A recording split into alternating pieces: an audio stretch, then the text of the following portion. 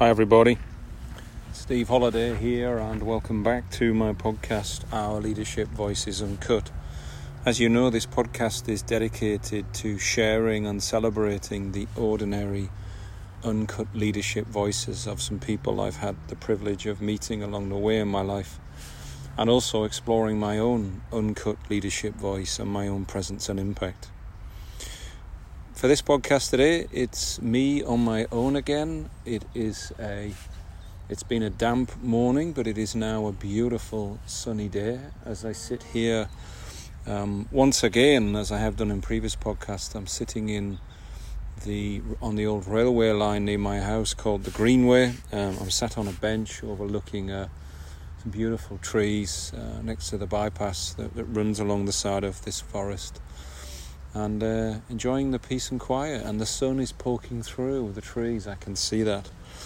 I've just finished, as you know, 3 podcasts with my latest co-host Marie Chandler, and also you'll know that if you've listened to my other podcasts, that I've just turned 50 myself and did a little podcast bonus as well. So today I'm on my own again, and it's my chance to reflect on my time with Marie and to reflect on what I'm learning and noticing recently about my own voice and my own impact, and then to share who's coming next.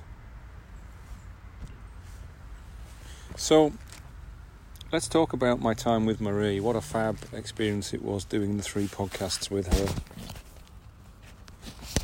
As you know, me and Marie have known each other for probably 10 years now, and if I look back to the first of our podcasts where we explored how we did know each other, having re-listened to it all again, what I was most taken with was how curiosity and making an offer to each other to get to know each other and explore how we could help each other was the reason that brought us together in those early days. So being curious about each other, being interested in how we might be able to help and support each other, and being interested in what we might learn from each other as well was what brought us together in those early days. And I think those ingredients of curiosity and learning and growth mindset and thinking, this is an interesting person I'd like to get to know a bit more.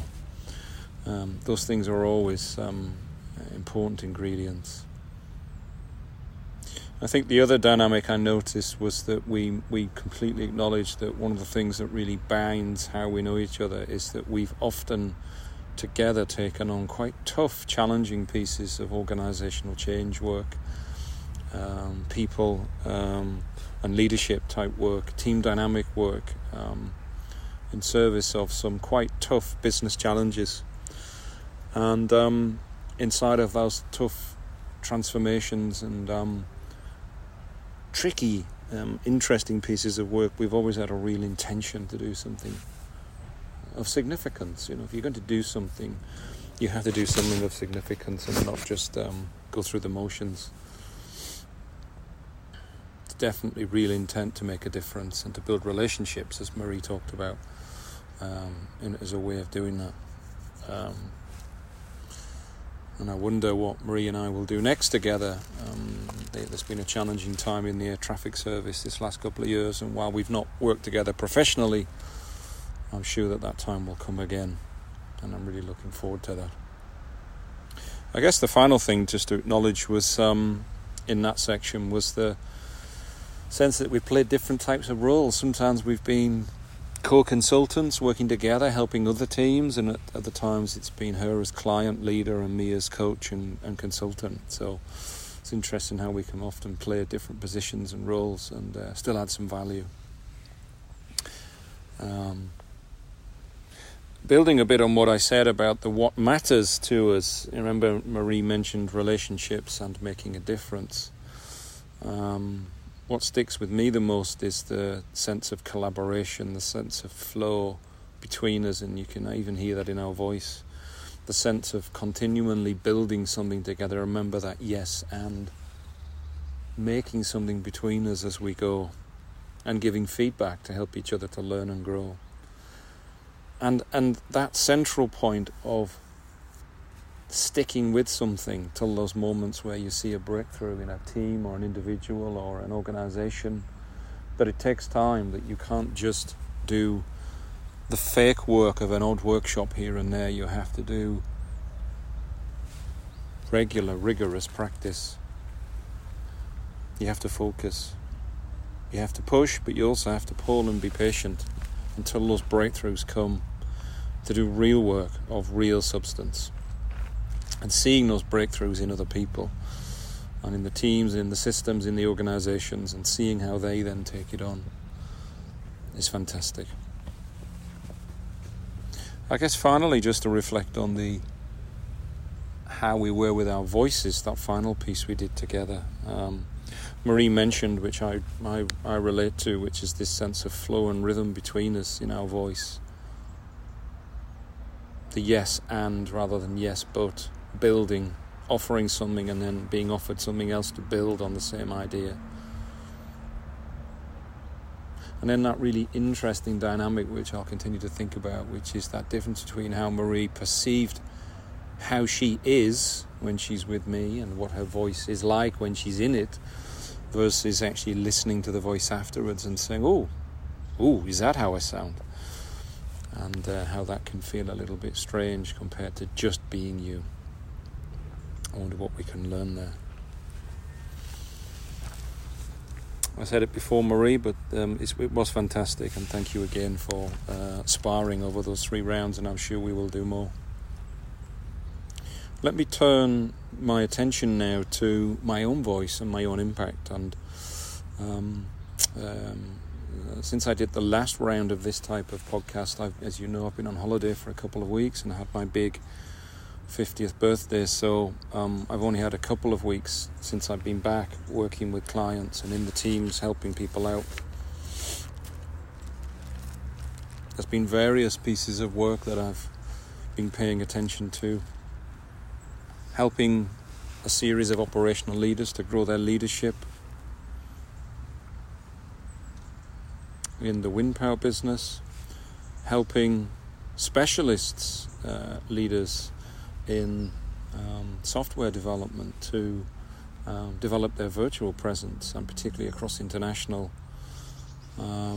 boundaries.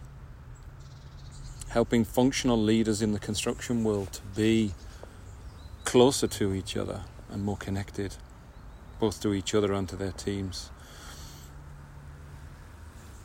Helping organizations with complex shift patterns and large teams doing operational work to be more of a community and to operate together across the shift and the different operations to pull together.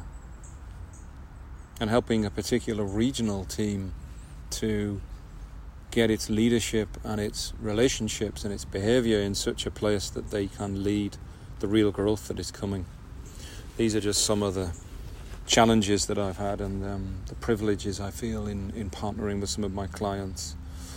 But one of the central things I've noticed in my voice this last 2 weeks is what John Heron would call the challenger voice, the confront challenge element of pushing in your leadership. So there have been 2 or 3 experiences in the last 2 weeks where I've sensed we were either drifting into doing what I would call fake work, not really doing the work, or intending to design work that would not be good work. And what that has brought about is some challenge from others, some disagreement about the ways forward, some differences of opinion about how things should be, and my role and my presence and my voice in saying, here's what I know. And what I have noticed in my voice is firstly that inner voice that's needed to quieten my own opinions, my own experience, my own advocacy, what I know, to really listen to what the other person is saying, even though they might be saying something that I don't agree with, or that a particular style of behavior I don't really appreciate or value, but to stick with them and try and listen for what it is they're trying to say, because through it they're trying to tell me something. So to be patient, to breathe, to listen, to quieten that inner voice of mine for a little bit and really hear them, to be active, to listen in order to be changed, potentially. While, of course, not giving up my own voice. So, and then what I've noticed in response is me then bringing what John Heron would call that challenger voice, upholding the standards of what I believe good work is. I'm experienced enough now, expert enough now, enough stories to tell to know what really good work looks like. Hello you. Hello. Hello. Come on. There forever now. I've got nothing for you, I'm afraid. No, nothing. Just in case. Yeah, nothing to do. You might be able to smell treats in my pocket, but I don't have any. Come on. Happy. Go see. Just a little dog interrupting me there in the walkway, visiting to try and find some treats in my pocket. Where was I? The challenger voice. Me upholding the standards of what I know good work is. Accepting and acknowledging the other person's voice at the same time as saying I disagree. And I have a view about that, and here's why. And in essence, to set some boundaries and some standards of what I think good work is, and to uphold those. And it's such an interesting dynamic because it calls you right into question with your purpose of why am I here, to grow powerful, resilient communities in workplaces, and to find the people, my vision, to find the people who want to do real work and to not do the fake work that we do a few workshops and I send a few invoices and then we don't do a good enough job, and maybe we have an impact, maybe we don't, but we don't really meet the people and do good work. So my challenger voice, I'm really comfortable with, I notice. I know what good work is, and I know why I'm here to do the work, and there is, of course, a job to try and help me hear them and them hear me, so that we can then together collaborate and work our way through that conversation and find a way to work together. That's always the mission, of course. But what I also realize, of course, is nothing new, but what I realize is that you don't just say yes to anything, and you don't just say yes to any piece of work at all costs just to pay bills. That is not good work. Do good work, acknowledge the constraints, but absolutely don't just say yes to things. This challenger voice, connected to my purpose and my vision, I'm going to explore and play with some more and see how that develops. I enjoy it. It's a voice that I know, and it's a voice I want to bring more. Let's just pause. It's a beautiful day. The wind is up a little bit.